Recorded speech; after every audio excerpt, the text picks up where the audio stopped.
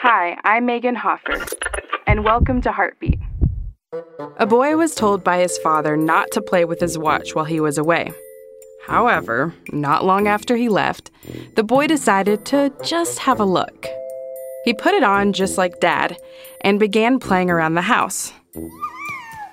Before long, he tripped and he fell and he landed on the watch. When his dad came home, his son was nowhere in sight, hiding in shame for what he had done. This isn't a new story. Adam and Eve hid from God when they realized what they had done. Sin and guilt had drove a wedge between God and his children. So he came as a man to die in our place so he could call his children home.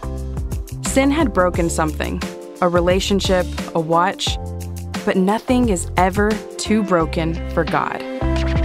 Heartbeat is brought to you by the Salvation Army.